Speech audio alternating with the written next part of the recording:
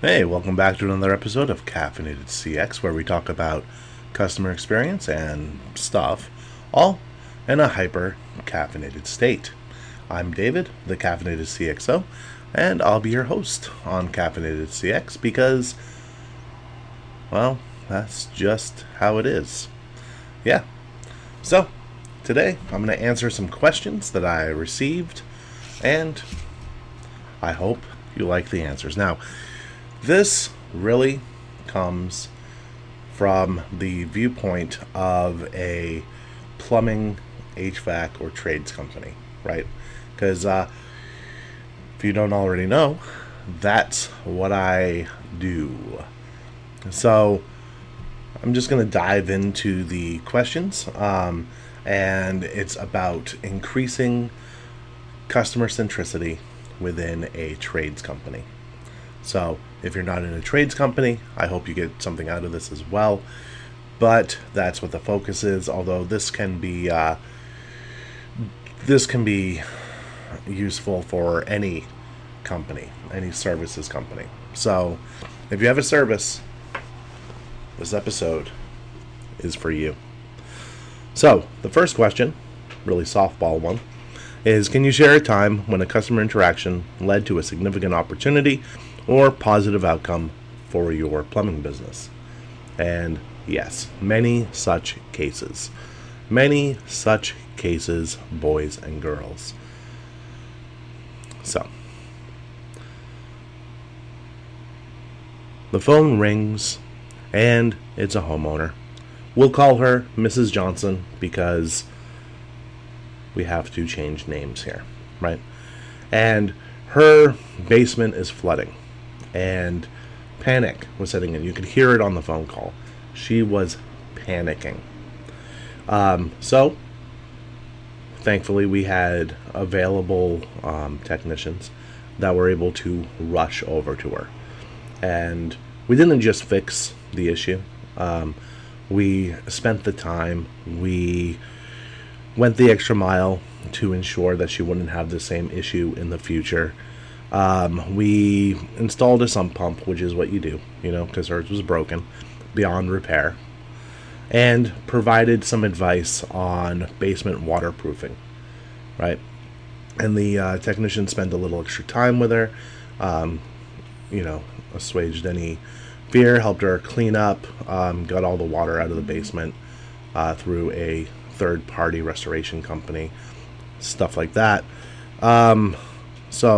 But this homeowner, Mrs. Johnson, was so impressed by the technicians that went out there that she began telling all of her friends, all of the people that she knows, people at her different organizations, different charities that she volunteered at. And because of that, her friends, family, colleagues, people she volunteered with, started using us as well. So not only did we gain a new customer, we've serviced her a few times since then, but she's actually become an unofficial brand ambassador, which is really cool. And we've gotten a few customers just off of word of mouth from that one customer. And honestly, she's a very, very, very nice woman, and I've had the pleasure of speaking to her a few times myself. Question 2. What are some good ways to show genuine care for plumbing customers based on your experience? So, genuine care for our customers is the cornerstone of success. It honestly is. So here are some strategies that you can implement right away. The first one is active listening. Listen attentively to customer concerns and needs. Most of the time that people are calling in, they're calling in a panic mode. Plumbing is something that most people don't really think about until something goes wrong. People don't really set aside much money for it. They don't have a plumbing fund or anything like that, or a budget or anything like that. In fact, like I said, they don't even really think about it until it doesn't work, right? So we have to have a lot of empathy. We have to have a lot of resilience to panic mode. The people who are taking the phone calls can't panic with them. They have to be calm, reassure, build value, all of that stuff. Another one is transparent communication. We have to keep customers informed about the work being done, with pricing and any other unexpected issues that might arise. Transparency is one of those things that you should have already, but it does build trust. And then personalized service. Tailor your services to meet individual customer needs. Recognize that every plumbing situation is unique. Even if it looks, sounds, and smells like something you've already dealt with, it is unique. So how can plumbing leaders adapt to the customer-focused shift in the industry and strengthen relationships with customers? So you can start by actually investing in social media. Now, here's one thing that's bugged me for a long time, and it's if you go to any trades company and you go to their social media, I'm talking Facebook, Instagram, Twitter, blah, blah, blah, it's nothing but calls to action or really spammy looking posts, like with text over it and stuff like that. Almost no engagement.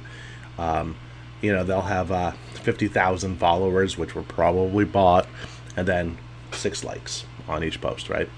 Except for the ones where the social media manager got a little rambunctious, let's say, a little rebellious, and actually posted something real. Those ones get a lot more engagement, but a lot of plumbing, HVAC, etc. companies simply treat social media as another lead generation source, as opposed to what it should be, which is a customer-centric source, a place to celebrate the customers, celebrate the employees, and build a community. So the other one is to have a long-term perspective, right?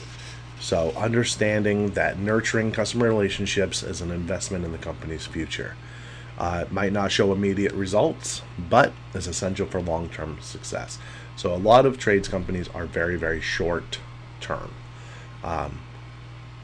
with a short-term perspective, right? Everything's month to month, week to week, hit your numbers, blah, blah, blah, right? And while that's important because you need to keep the lights on, right? Fostering relationships with the customers, and you know what I mean by that, is the surefire way of ensuring that your business will be around in 10 years to still service these people and honor your warranties, honestly. The next question is, what can plumbing executives do to encourage their employees to care for and engage authentically with customers? So you have to instill a culture of caring and engagement with the employees. Now, I'm going to just throw this out here. I've mentioned it plenty of times before, right? But I am a firm believer in the equation and the philosophy of EX equals CX squared. So employee experience equals customer experience, double ESA. So how do you do that? You hire the right people, right? You hire the people that give a damn about customer service, right? Who are good at it. A lot of trades companies, when they're hiring people to take their phones or their phone calls or what have you, it's yeah, you sounded nice. You sounded nice in the interview. Yeah, come on in. And then they take one bad phone call and their mood is soured for the rest of the day, and nothing good happens from that, right? So what you want to do is have a very, very customer-centric training program. A lot of training programs are, this is the CRM, this is the script. Have fun, bucko. They might practice it a couple of times, But no, you have to go deep into customer experience and emphasize the customer in all of the training. The next one is lead by example. Show your employees that you value customer relationships by personally engaging with customers. Don't sit up there in your ivory tower, never engaging with customers.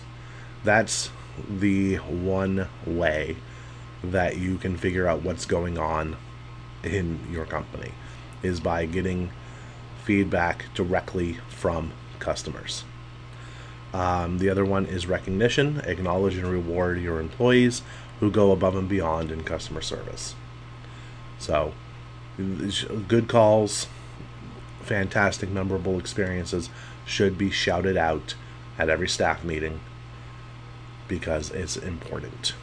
Now, next question is, dealing with negative feedback online can be tough, right? What advice would you give plumbing leaders on handling negative comments while maintaining a positive brand? And my thing has always been negative feedback, 1-star reviews, customer complaints are an opportunity. Respond to negative comments promptly and professionally, right? And you probably want to throw in some keywords there too to make your marketing people happy, right? Address the issue openly and offer a solution, right? And then it's not enough to resolve a complaint. It's not. What you have to do is restore confidence in your company with that customer. Period. And the last question, how does the pressure for short-term results affect plumbing companies' willingness to invest in customer relationships? How can we argue for prioritizing long-term customer loyalty?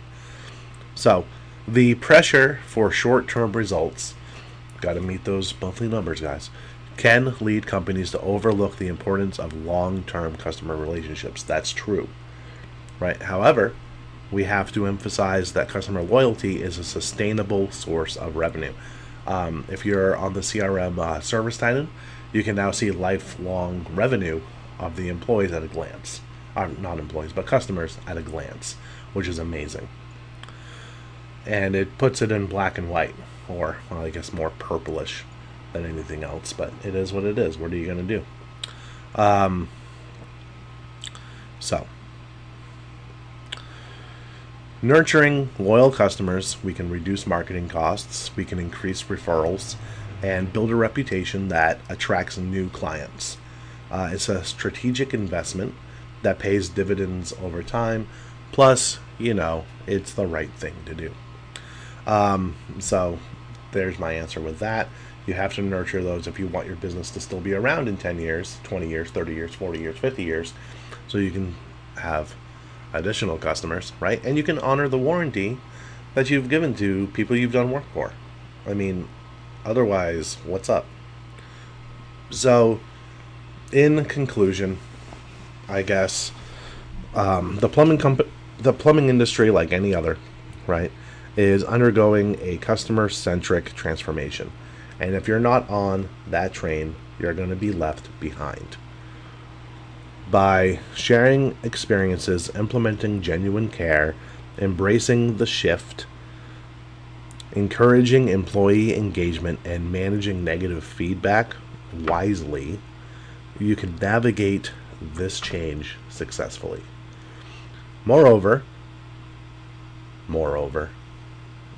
I hate how that's a word. Let's remember, prioritizing long-term customer relationships is not just about being kind, right? Because kindness is great. You should be kind.